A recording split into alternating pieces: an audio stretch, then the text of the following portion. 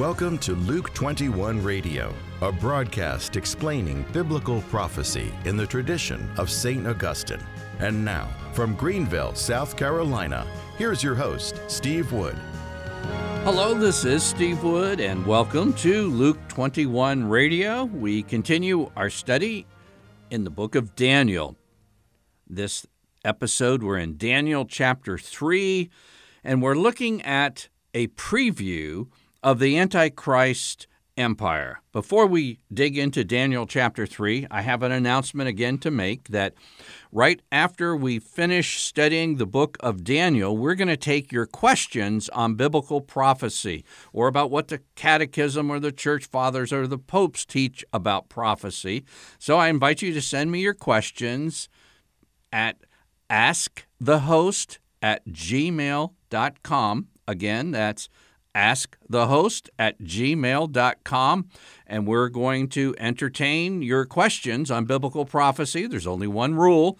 Your questions have to be 100 words or less. Okay, let's go to Daniel chapter 3. And what we find in Daniel chapter 3, King Nebuchadnezzar, who is king over the Babylonian Empire, decides to make this huge image of gold, and the image being about 90 feet tall. They find a plane and put this image, and several times it mentions that all the leaders, all the governors, all the state ministers, everyone was required to come before this statue really representing a deified empire, and they were required to bow down in an act of worship to this image. And we learn a little later in chapter 3 that Daniel's companions, Shadrach, Meshach, and Abednego, did not do this, being faithful Jews, faithful to the first commandment, and so they were cast into the fiery furnace. We will get to that next episode a bit more. But the point I am making today is it's important to connect chapter 3 with chapter 2, because in chapter 2, this same king, Nebuchadnezzar, had a dream that Daniel interpreted by the grace of God, and in the dream, Nebuchadnezzar saw an image, and the image had a head of gold, which represented Nebuchadnezzar as king of kings. In other words, his empire encompassed other kingdoms under him. And then the image would move down the body of the image, and you would have the Medo-Persia Empire, Greece Empire, and then the Roman Empire. And each time you go down, there was a different metal of a little less value. So the gold was only the head in the dream that God had sent this pagan king. So you turn the page, and even though the king seemed to have this big profession of faith, is obviously rather shallow, because by the time we get to chapter 3, the whole image is gold, not just the head. What is this saying? Well, Daniel told the king that in chapter 2, starting in verse 37, you, O king, are king of kings, and you have kingdom, power, might, and glory. You are the head of gold. And then, but verse 39, evidently the king didn't like this. After you shall arise another kingdom inferior to you, and yet a third kingdom of bronze, which shall rule over the earth. And, verse 40 of chapter 2, there shall be a fourth kingdom. So in other words, this dream interpreted by Daniel was saying, no, you are not king over an everlasting kingdom. And Daniel went on to say it was the kingdom of God. The kingdom that the Messiah would bring would be the everlasting kingdom. These succession of four world empires will pass away. Well, Nebuchadnezzar was just kind of stiff-necked and said, no, the whole image is me, because this is a deified kingdom. And of course, the head of it, the King of Kings, is deifying himself and says, I am the everlasting kingdom. And notice what happens. There was compulsory state religion.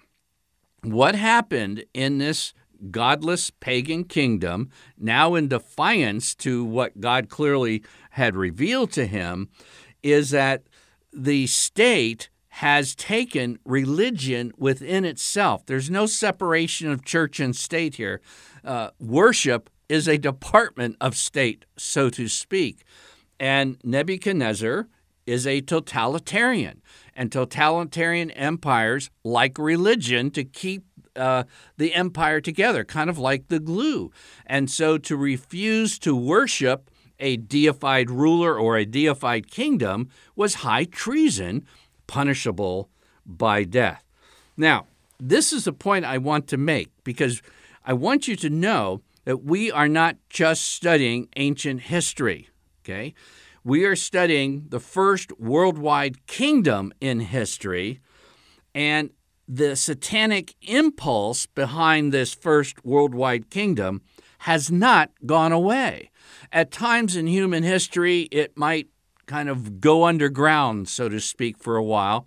But when it appears, it's not coming from outer space or something. It's part of a satanic root that pops back up in human history. And these worldly kingdoms, they are not simply ancient history, because that same satanic root, where you have a totalitarian government that demands worship, a deified kingdom, a deified ruler, that hasn't gone away. That will pop up at the end of history, and some people might say that's even popping up in Red China as I speak. So the situation that we're reading here in Daniel 2 has high relevance.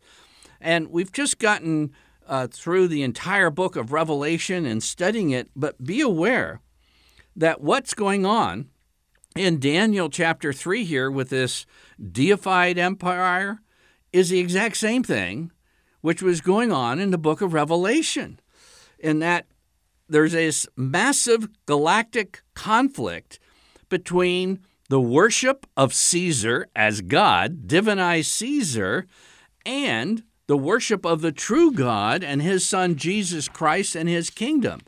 And the book of Revelation has a stern warning against doing something which Nebuchadnezzar said to do. And when the decree went out to do this, and all the musicians, they had bagpipes and harps and all kinds of music, it says, all the peoples, all the nations, all the languages fell down and worshiped the golden image which King Nebuchadnezzar had set up, except for 3 Hebrew faithful believers in Yahweh who knew what the first of the 10 commandments are all about. And God is first, and you shall worship him alone. You don't bow down before any other God.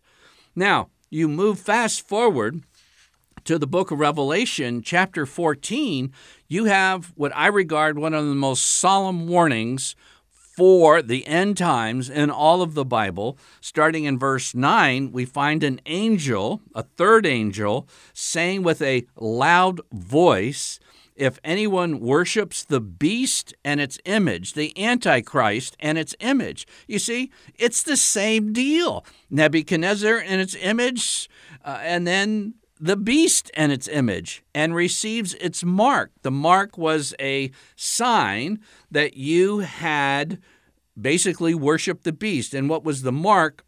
You would get a mark. In the first century, the mark followed you're burning a pinch of incense, which was a religious act, and then making the simple declaration, Caesar is Lord. Hey, everybody went along with it.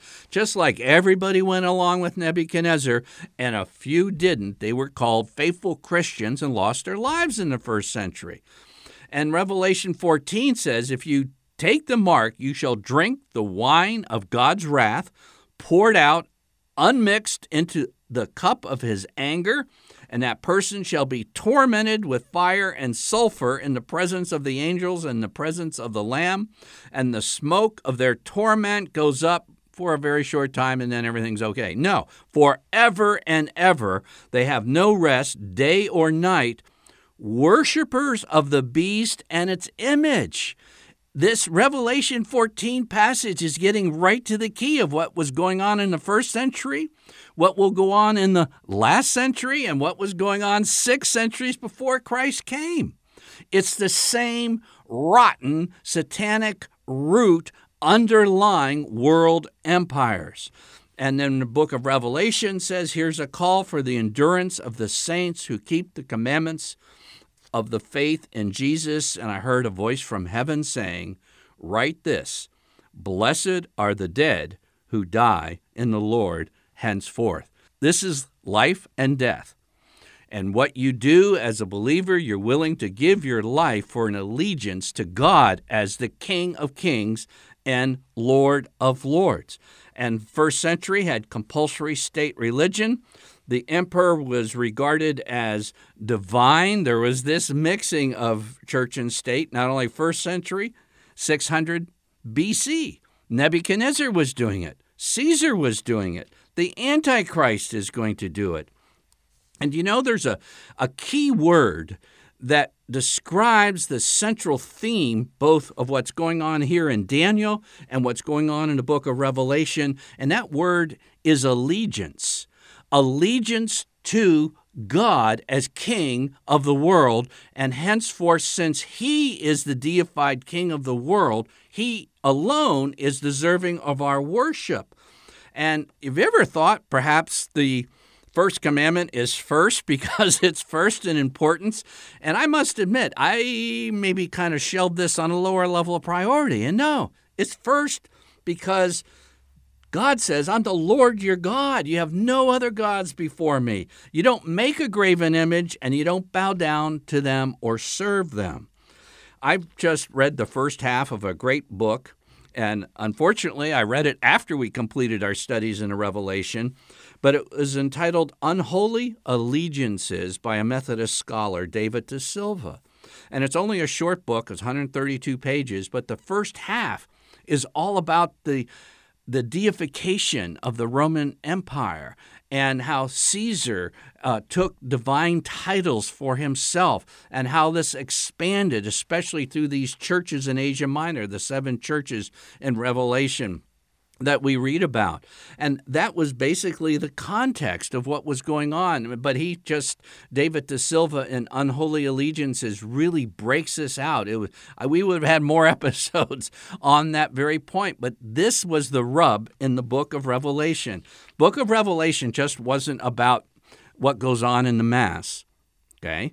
The book of Revelation was worshiping the true King, and there is a great conflict, and the conflict is the essence of what's going on in Daniel, the essence of what's going on in the book of Revelation, and it's the conflict between who are you going to render your allegiance to, not only with your voice, but with your worship.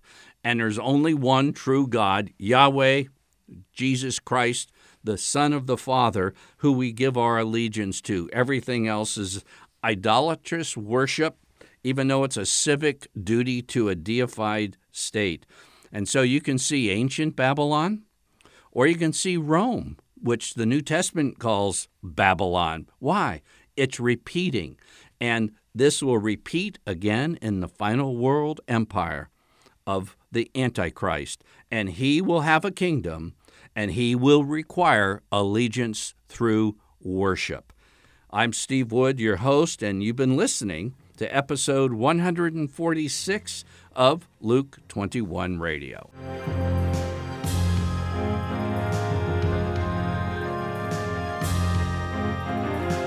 Luke 21 is a radio outreach of Family Life Center International. To learn more about biblical prophecy and to order copies of Luke 21 broadcasts, visit us online at luke21.com.